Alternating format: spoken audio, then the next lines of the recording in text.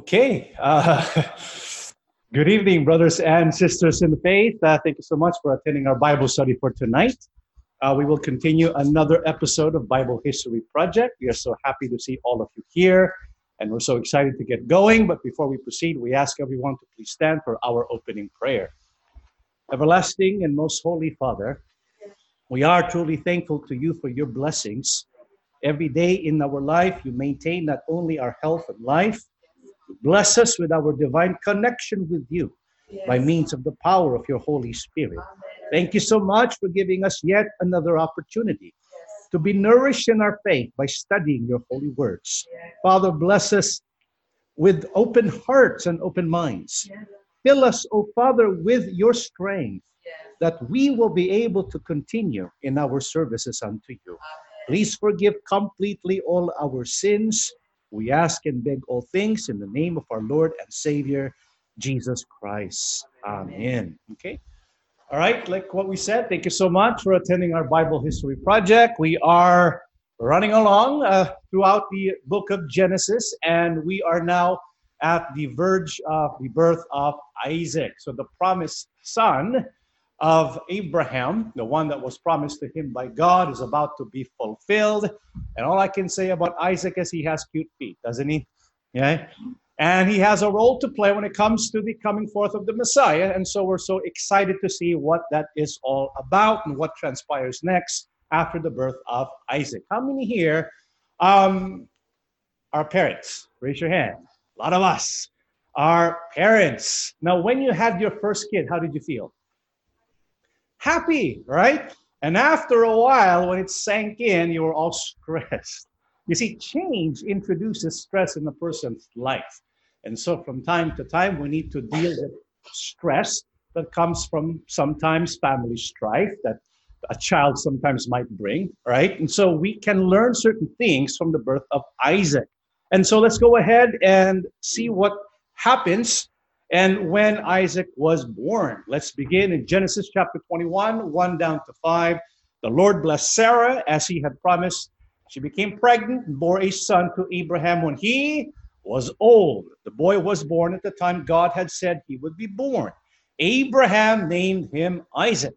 And when Isaac was 8 days old, Abraham circumcised him as God had commanded. Abraham was 100 years old when Isaac was born. And so how old was Abraham when Isaac was finally born? He was 100 years old. When was the promise of God first given to Abraham? When he was 75 years old. So 25 years of waiting, 25 years of stumbling and falling, and God has finally rewarded the faith of Abraham. The promised son, Isaac, would at last be born. And on the 8th day, what did he do? He was circumcised according to the command of our Almighty God. And so after the circumcision, after the baby begins to grow, what did they eventually do? Genesis 21, 6 to 8.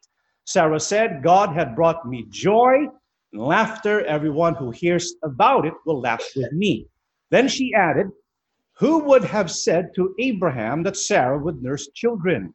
Yet I have borne him a son in his old age. The child grew, and on the day that he was weaned, Abraham gave a great feast. And so what was the name given by God for Abraham to name the son? It would be Isaac, because Isaac means he laughs. He laughs because it brings great joy and laughter, not only to Abraham as a family, but eventually to all the world as well. And so when the child began to grow, what did they do? They began to wean the child. According to Jewish customs, this takes place about 2 to 3 years old. So on the 3rd year, the child would be weaned. And so this child is growing up, about 3 years old. At this time, how old would his brother be? What was his brother's name? Ishmael. Well, how old would he be, do you think? Probably a teenager, right? So he was a teenager, and here comes a son who has grown up to be 2 to 3 years old. And so what does Ishmael do? Let's read Genesis 21, 9 to 10. But Sarah saw Ishmael, the son of Abraham, and her Egyptian servant Hagar making fun of her son Isaac. So she turned to Abraham and demanded, get rid of that slave woman and her son. She is not giving to share the inheritance with my son Isaac. I won't have it. So what eventually happens as Isaac begins to grow up? Well, the Bible says Ishmael begins to mock him and make fun of him. Of course, an observer did not like what she saw. Who was that observer? The mother. Her name was Sarah. And so how did she feel? She became angry. And so what did she demand from Abraham? He said, get rid of that slave woman and her son. And so what we see here is conflict, right? Because there is conflict between Hagar and Sarah, because both are competing apparently for the affection of Abraham. This is why in God's design, a man should only have how many wives? Only one. It's just not going to work when you have more than one wife. Only one. In this case, because of certain mistakes that were committed, we have Hagar and Ishmael in the life of Abraham. Nevertheless, that conflict was resolved. But when Isaac was born, another conflict was introduced. This is why in our study today, we're going to talk all about, next slide, principles of conflict resolution. Is that okay? How many here have a present conflict in their life? Nobody here? When we talk about conflicts, we talk about conflicts among friends, among family. And so what is the first principle for conflict resolution that we need to learn? Next slide, please. Number one, expect. Okay, expect conflict to arise even from among family and closest friends. It's going to happen. Why? Because we're human beings. It doesn't matter what kind of perfect family environment you're in. Human beings have different opinions. These different opinions sometimes lead to arguments and conflict. And so the first thing we need to understand so that we can properly deal with conflict when it arises is to expect that it will come. That way you're not surprised. You expect it, and so you know exactly what to do when it comes. So what's the next principle? And so when Abraham finds out about this conflict, because Sarah became angry and she made demands to him, what happens next? How did Abraham feel? Let's read Genesis chapter 21, verse 11. The matter distressed Abraham greatly because it concerned his son. What did Sarah demand? Get rid of Hagar, get rid of Ishmael. She was very angry. But how did Abraham feel? He felt troubled. He felt distressed because after all, he was his son. And so he has big stress in his life. The one thing we should never do is make decisions when we are under duress. You agree? Because if you are in a state of stress and you have to make a decision, you kind of get rattled. You saw that earlier, right? You kind of get shaken up and you don't think clearly. And so we don't want to make crucial decisions in our life when we are under severe stress. That's the next principle. Next slide. Do not react out of emotion. And so what does Abraham do? Let's read Genesis chapter 21 and the verses 12. But God said to him, do not be so distressed about the boy and your maid servant. Apparently, Abraham prays to God. It's a good thing. Abraham had a direct personal connection with God. It's like they talk and converse. We can also do the same. It's called what? Prayer. And so when Abraham prays to God, or he has a conversation with God, what does God say to him? He says, do not be so distressed. And so the first thing we do when we feel stressed out and we have to make an important decision in our life is to find peace through prayer. How do you do that? Let's read the book of Psalms 62, verse 8. Trust in him at all times, so people, pour out your hearts to him, for God is our refuge. Selah. And so you're upset with your wife. maybe your husband, you're upset with your kids, and you don't know what to do. What should you do? You should pour out your heart to who? Our Almighty God. Be authentic with God. If you're upset, tell God, I'm upset. Lord, I'm upset with my wife right now. Lord, I'm upset with my husband because he doesn't want me to get the house that I really want. All right? So you pour out your heart to the Lord God.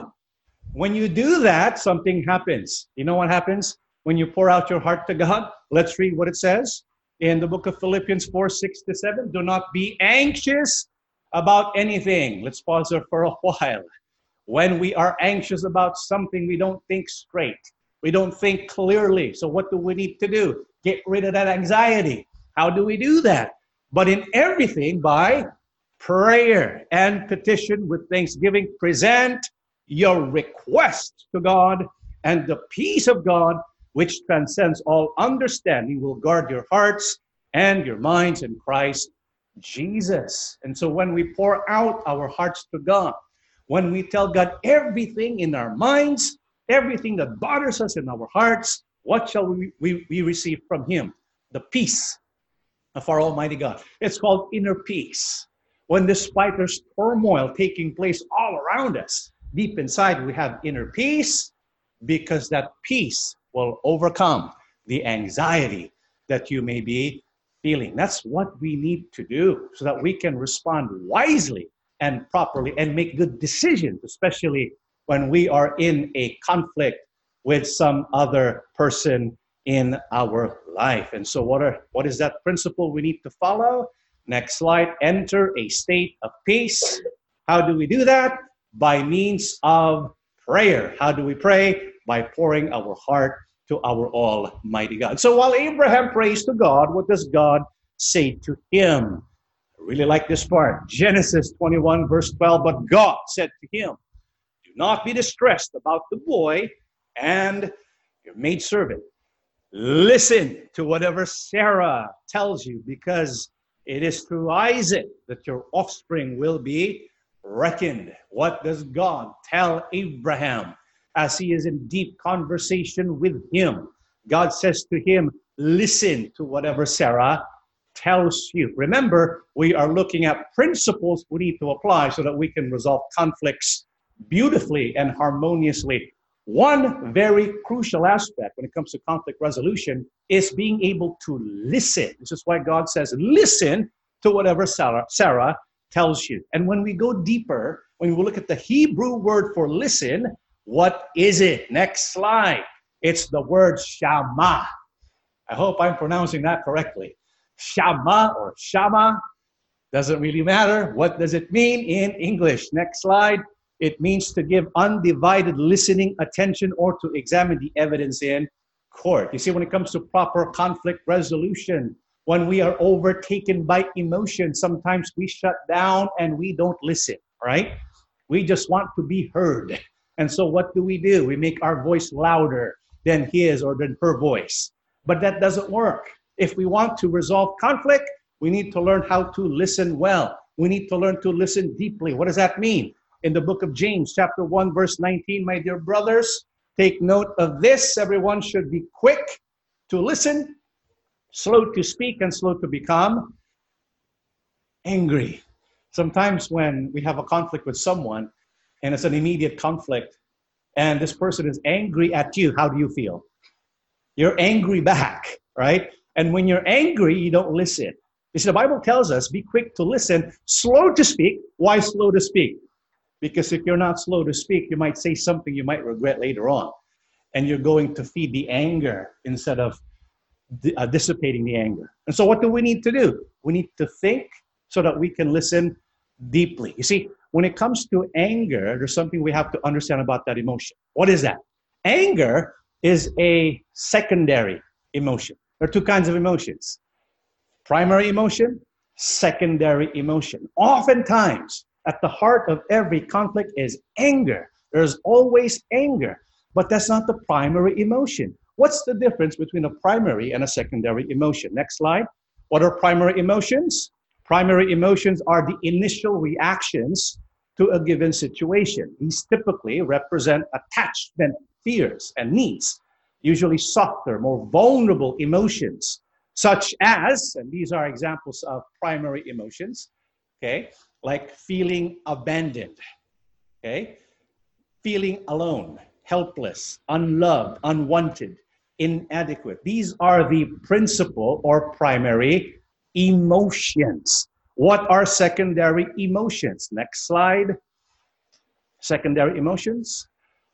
What are they? Well, they are emotions about the primary emotion. So when you feel you're unloved and you feel helpless, you develop an emotion based on that. So secondary emotions are emotions about the primary emotions, not the actual situation. So for example, next slide, if there's a situation where you are criticized about something, somebody doesn't like your hair, you got a haircut, right? How many here get a haircut and their spouse don't like it?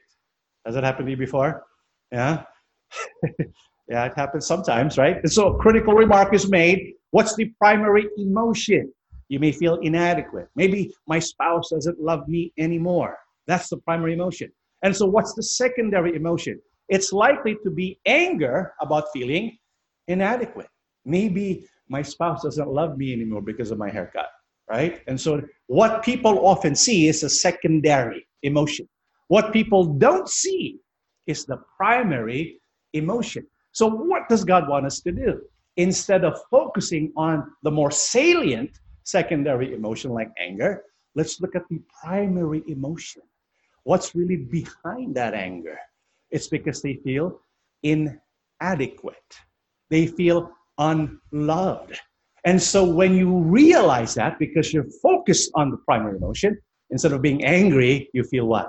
Compassion. And that changes everything. Look at Sarah. What do we see when Sarah demands Abraham, we have to get rid of Hagar, we have to get rid of Ishmael? She's reacting out of anger. That's what we see. But what is her primary emotion? She feels inadequate, right? And so when we see the vulnerability in individuals, instead of being angry, we become compassionate. And so the Bible tells us, next slide, the principles of conflict resolution includes listening for deeper understanding. Look at the emotion underneath the emotion, right? Look at the feeling of inadequacy or vulnerability underneath the feeling of anger. And so we need to listen for a deeper understanding. And so when God tells Abraham to listen to Sarah, what else does God tell her? Genesis 21, 12 down to 13. But God said to him, do not be so distressed about the boy and your maidservant. Listen to whatever Sarah tells you, because it is through Isaac that your offspring will be reckoned. I will make the son of the maidservant into a nation also, because he is your offspring. And so when God tells her to listen to Sarah, God also gives him an instruction. Not only should he listen to what Sarah has to say, God gives a reason for why he gave that instruction. He's basically telling Abraham, need to agree with Sarah. Why? Because God has a purpose. God has a plan, not only for Ishmael, but also for who? Isaac. And so God wants him to know that what you're thinking is different from what I am thinking. And so Abraham received the will of God.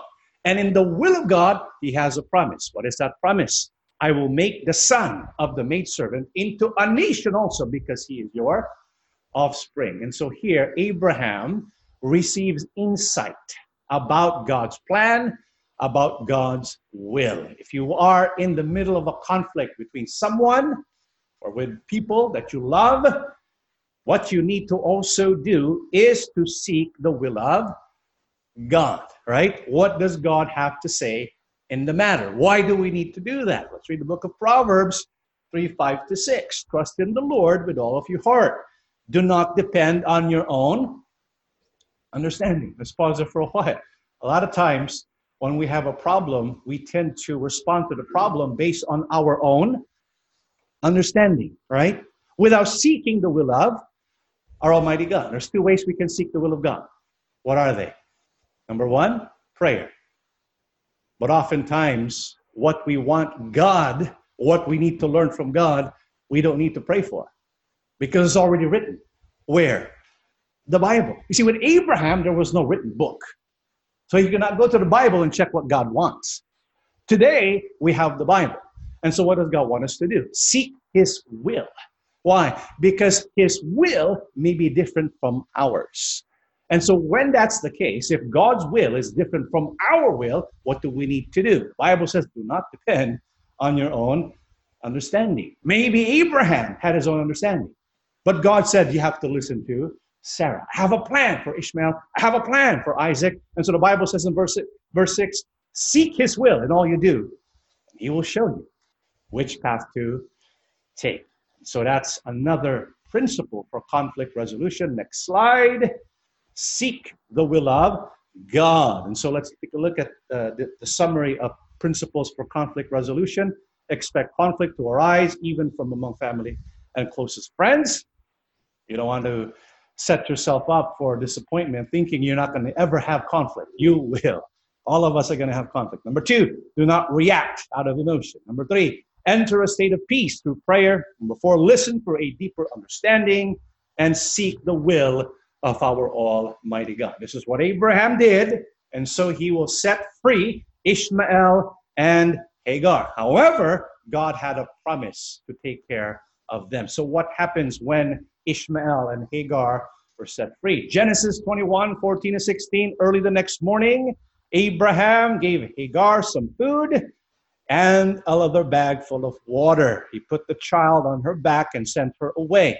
She left and wandered about in the wilderness of Beersheba. When the water was all gone, she left the child under a bush and sat down about 100 yards away. She said to herself, I can't bear to see my child die. While she was sitting there, she began to cry. This is a very sad moment, right? And I think it's sad not only for Hagar, but especially for Abraham, because that's his son. He loved his son too. He loved Ishmael. And so when he had to let Ishmael go, and he had to let Hagar go, I'm sure he was going through a difficult time in his life. And so when they were set free, she left and wandered about in the wilderness of Beersheba, and what happens? The water's all gone. But remember, God is the God who sees. God is the God who hears. She said to herself, I can't bear to see any child die. My child died. While she was sitting there, she began to cry. You know, when we begin to cry, who do you think listens to our cry? Our Almighty God. When we enter into a place of sorrow, who do you think sees our situation? This God, right?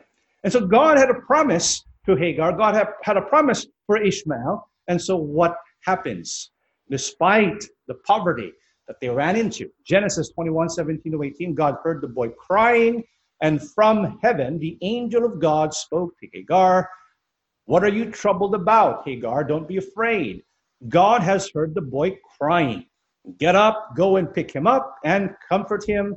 I will make a great nation out of his descendants. Who heard the cry?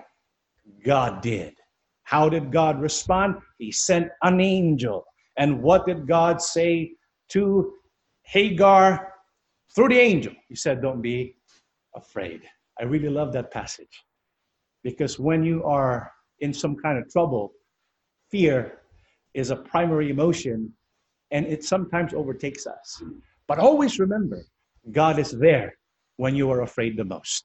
And so when you're afraid the most, look up, and God is going to help you overcome that situation. What does God say to her? He repeats his promise. I will make a great nation out of his descendants. And so what do they do? What happens all of a sudden? Remember, they have no water. In 1920, this is what happens. Then God opened her eyes and she saw a well. She went and filled the leather bag with water and gave some to the boy. God was with the boy as he grew up. He lived in the wilderness of Paran and became a skillful hunter. God is a God who sees. God is a God who hears. And don't forget, number 3, God is also a God who provides, right? You see, when it comes to our God, he doesn't just tell us about our problems. He also tells us that he will be the solution. And so he begins to bless Ishmael in so many ways, and he indeed becomes a father of many nations. God was with him, and he becomes a skillful hunter. He would eventually lead the Arab nation, right? And so God fulfilled his promise to Abraham. So the conflict was resolved. It's a win-win. Everyone's happy. But remember principle number one? What does principle number one say again? No cheating. Expect what? Conflict. You finish one conflict, guess what? There's another one. Is that true? You had a conflict with your spouse. Next conflict is with your best friend. Who is one of the friends of Abraham? Let's read Genesis 21, 22 to 24. At that time, Abimelech. Remember Abimelech in our last Bible study, right? Abimelech recognizes that God has a prophet and his name is Abraham. So he recognizes that Abraham is a friend of God. At that time, Abimelech went to Phicol, the commander of his army, and said to Abraham, God is with you in everything you do. So make a vow here in the presence of God that you will not deceive me, my children, or my descendants. I have been loyal to you, so promise that you will also be loyal to me and to this country in which you are living. Abraham said, I promise. And so he makes a new friend. His name is Abimelech. But sometimes when the more friends we have, the more opportunities for us to have. That true?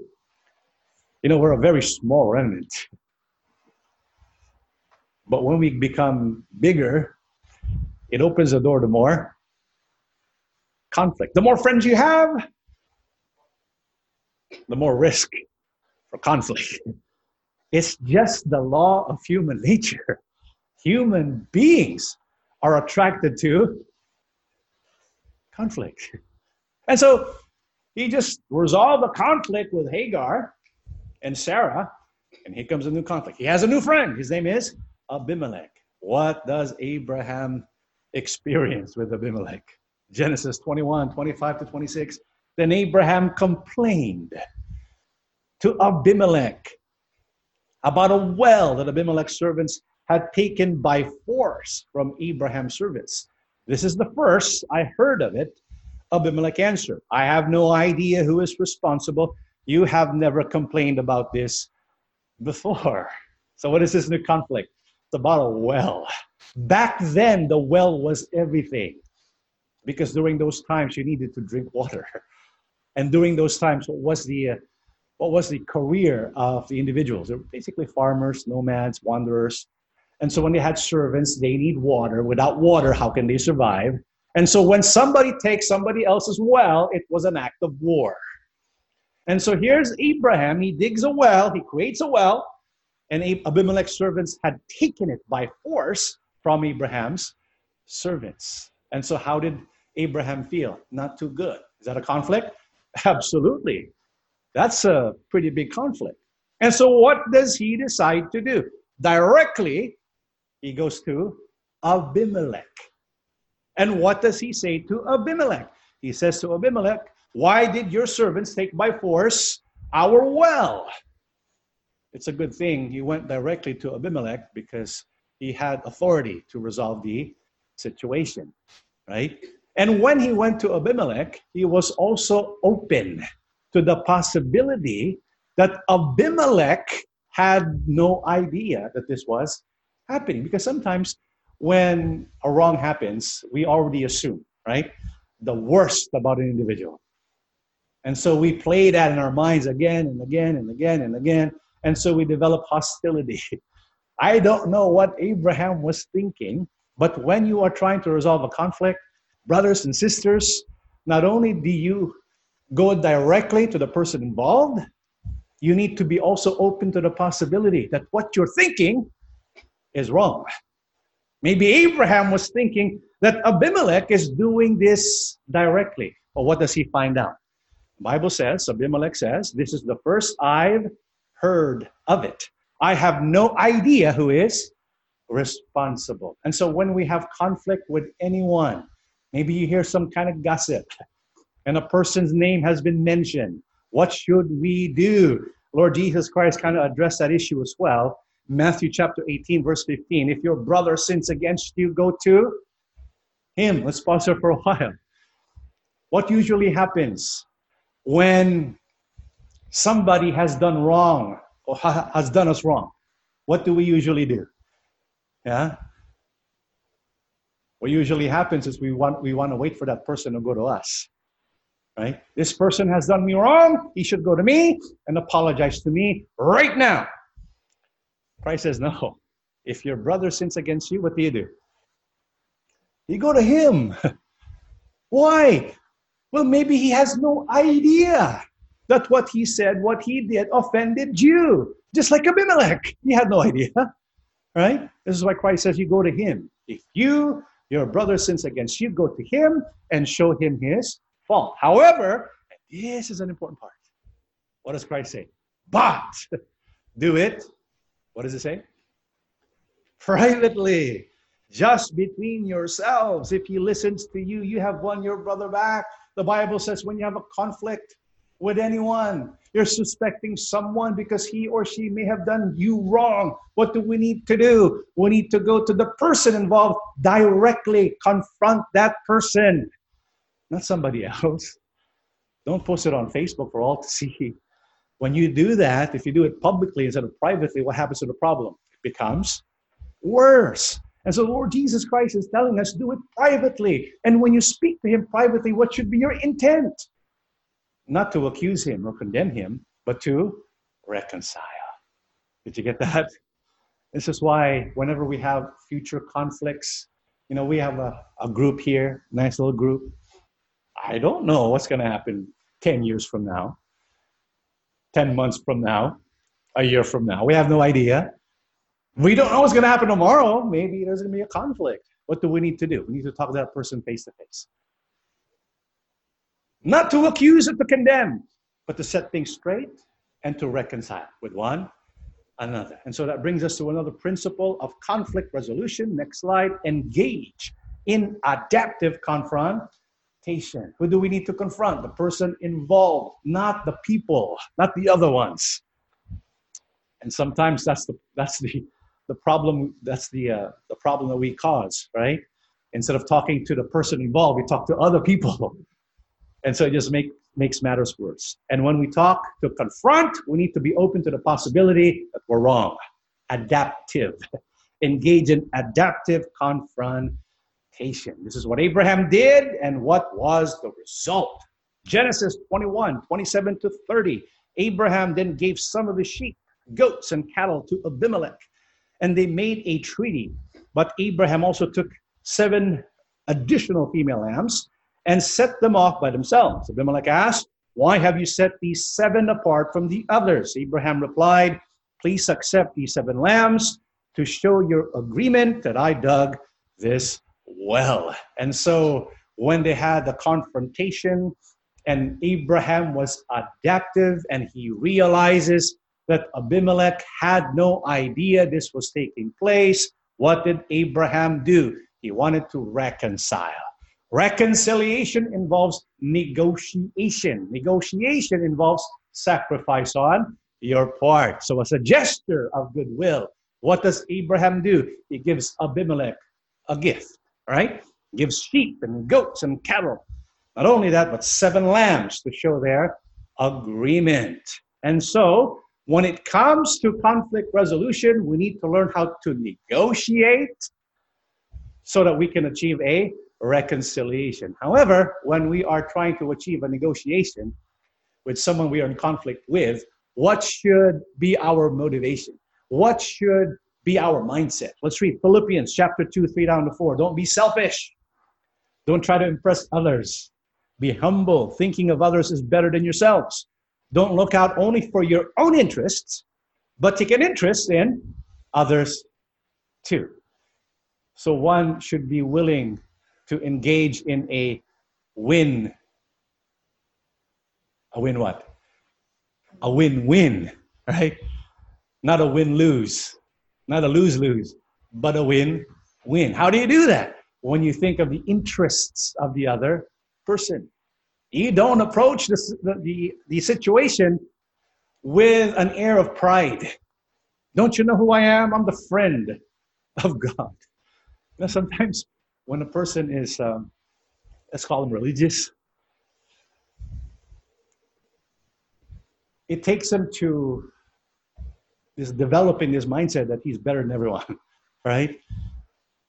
I have 5 offices. I'm a district officer. And so they begin to think, I'm better than you. No, Abraham was not like that at all. Who do you think offered the first gift? Who was it? Wasn't Abraham? See, we need to think like that. We need to think of the other's interests as well. Let us not be arrogant. Rather, let us be humble, thinking of others as better than ourselves. Because when you think you're better than the other person, when you begin to think of yourself as someone who's entitled, it's going to be difficult to come up with a good negotiation that is a win-win. And so we need to negotiate with an attitude of win-win. Next slide. Principles of conflict resolution. Negotiate for a mutually beneficial agreement. And that's what happened. This is why Abraham and Abimelech had a good relationship. And we will see in our future episodes that Abimelech's son also has a relationship with Isaac. What that relationship is, we'll find out, not today, but in our future episode. So after all this happens, how does Abraham keep himself connected with God? Genesis 21, 31 to 32, what else does Abraham do? Then he named the place Beersheba, which means well of the oath, because that was where they had sworn the oath. After making their covenant at Beersheba, Abimelech left with Phicol, the commander of his army, and they returned home to the land of the Philistines. You know what's that's something that God really wants to see from us, and something that we need to also establish in our relationships. We need to show commitment. Here, Abraham has given a gift. They come up with an agreement, right? They negotiated, came up with a mutually beneficial agreement. However, that should not be enough. What God wants is for us to make a commitment. This is why they both swore an oath. Sometimes when we reconcile with others, we make an agreement, but we don't take it seriously. They took it seriously. We need to take seriously our relationships. If ever we ever have a conflict with one another and we reconcile, let's honor the agreement with a commitment. Just like what Abraham and Abimelech. And so next slide, principles of conflict resolution. Commit to the agreement. Make a commitment. And afterwards, how did Abraham keep his fellowship with God? Genesis 21, 33, 34. Then Abraham planted a tamarisk tree in Beersheba and worshiped the Lord, the everlasting God. Abraham lived in Philistia for a long time because he was able to preserve good relationships. And so when we look at Genesis chapter 21, we finished already Genesis chapter 21. And what we see in Genesis chapter 21 is how we deal with conflict, right? We deal conflict by observing the principles that have been outlined there. However, the Apostle Paul, centuries later, he goes back because Apostle Paul had the Old Testament Bible in his hands. He reads Genesis 21. Of course, he doesn't have Genesis 21, 33 or 34. The numbering is man-made. So Apostle Paul reads the story of Abraham and Isaac and Hagar and Ishmael. And what does he say about that? That's very interesting. Let's go ahead and turn to Galatians. Galatians is Old Testament, New Testament. New Testament. Who wrote the book of Galatians? Apostle Paul. So Apostle Paul is reading his Bible, right? And he runs across this story of Abraham and his 2 wives and 2 sons. This is what he says about that. Scripture says that Abraham had 2 sons. One by a woman who was a slave. Who was that woman? Hagar. And the other by a free woman. Who was that? Sarah. Now the son of the slave woman was conceived in a natural way. right? We don't need to elaborate on it. But the son of the free woman was conceived through a promise made to Abraham. So Apostle Paul notices something that God wants to communicate to each one of us, why God has decided to tell Abraham, listen to Sarah, get rid of Ishmael, get rid of Hagar. It has something to do with what Apostle Paul noticed here. What is that?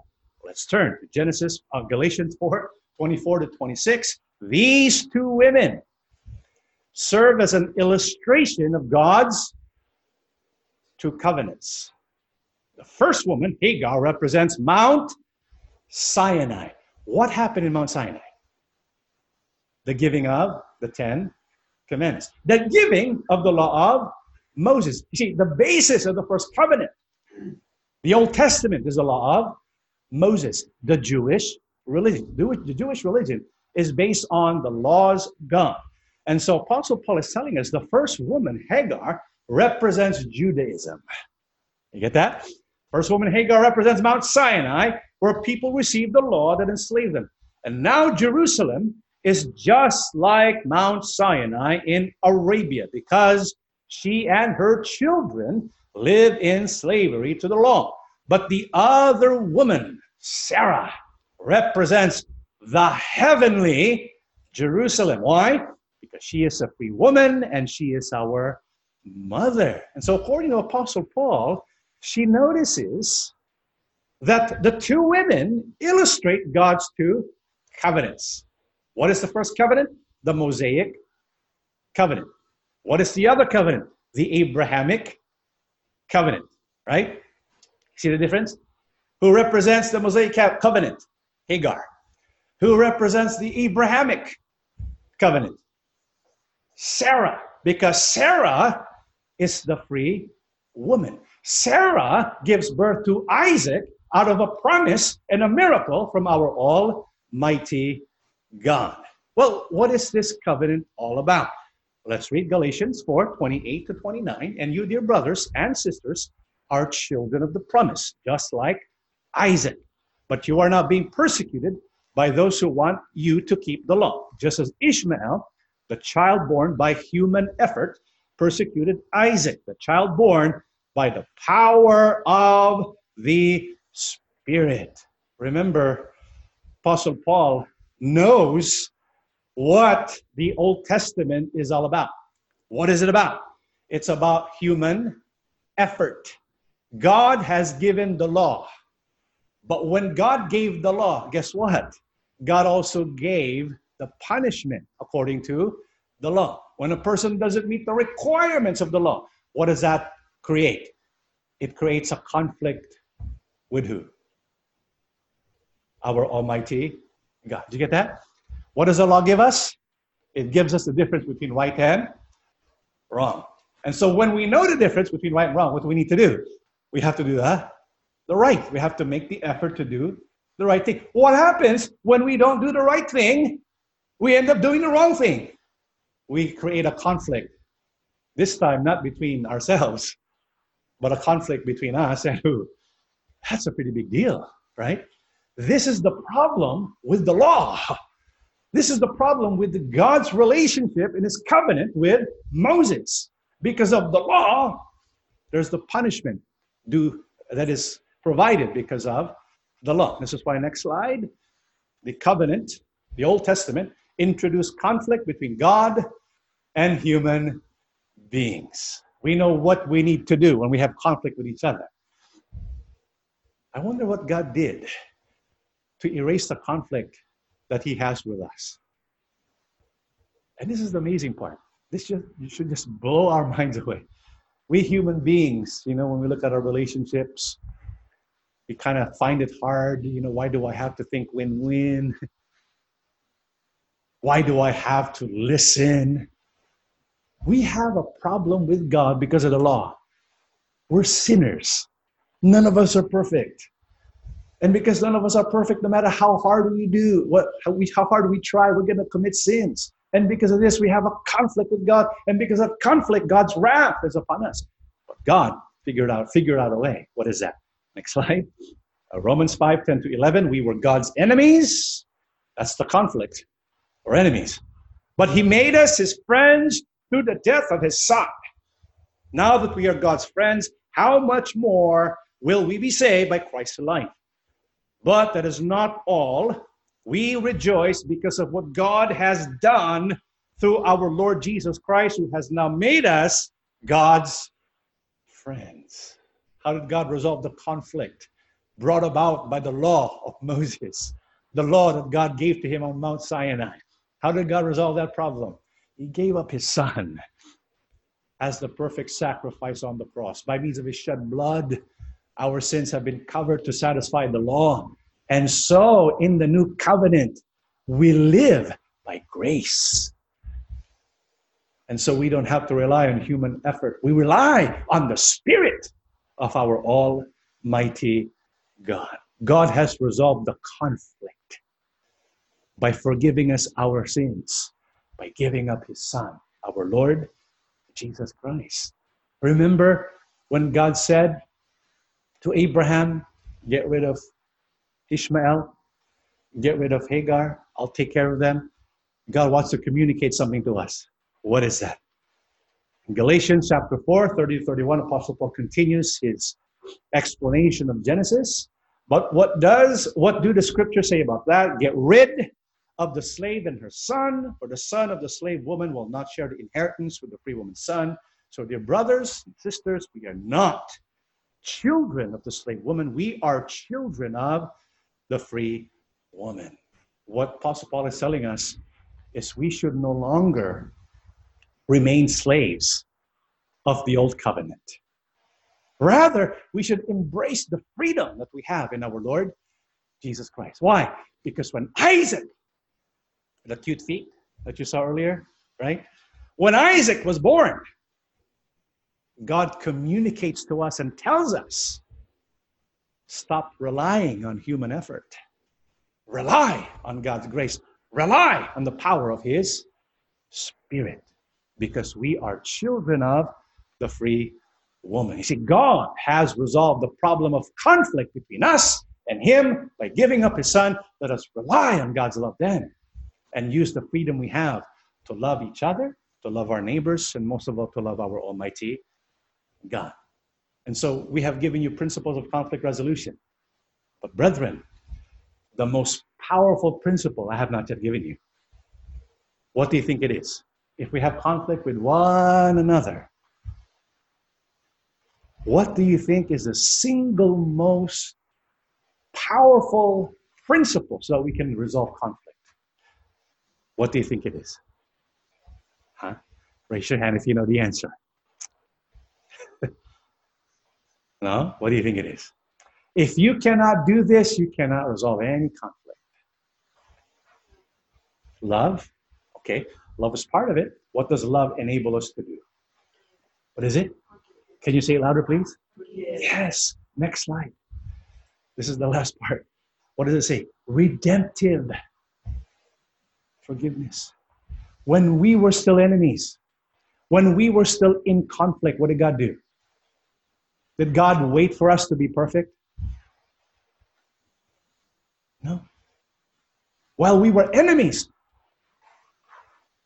he gave up his son. Did he have to do that? No. Is it fair? No. Right? We're talking about God. His son is perfect, and he gave him up so that we can be forgiven. You see, forgiveness is something that is essential in any relationship, whether it be relationship with friends, with a family member, spouse. Without forgiveness, brethren, we're not going to last. That's why we wanted to save the best for last. And that's the most powerful one. Not just forgiveness, but redemptive forgiveness. What is redemptive forgiveness? When you're forgiving someone who doesn't deserve it. God forgave us.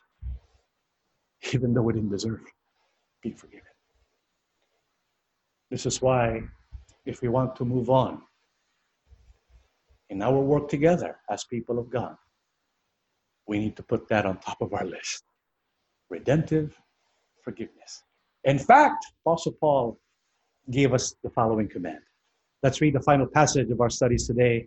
Ephesians chapter 4, verse 32. Instead, be kind and tender-hearted to one another and forgive one another as God has forgiven you through Christ. God doesn't just command us to forgive each other.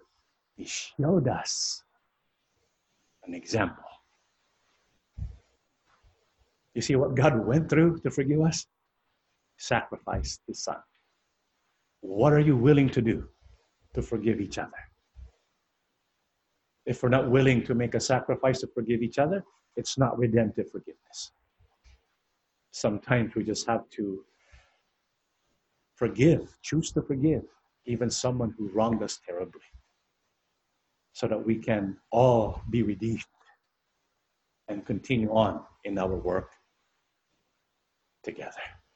And so the birth of Isaac represents God forgiving us, because through Isaac, the promised seed would come forth to show to us that despite of what we have become, God has established a new covenant of grace, beginning with His complete forgiveness of our sins, even though we don't deserve it. And that's the essence of resolving all of our conflicts today and tomorrow.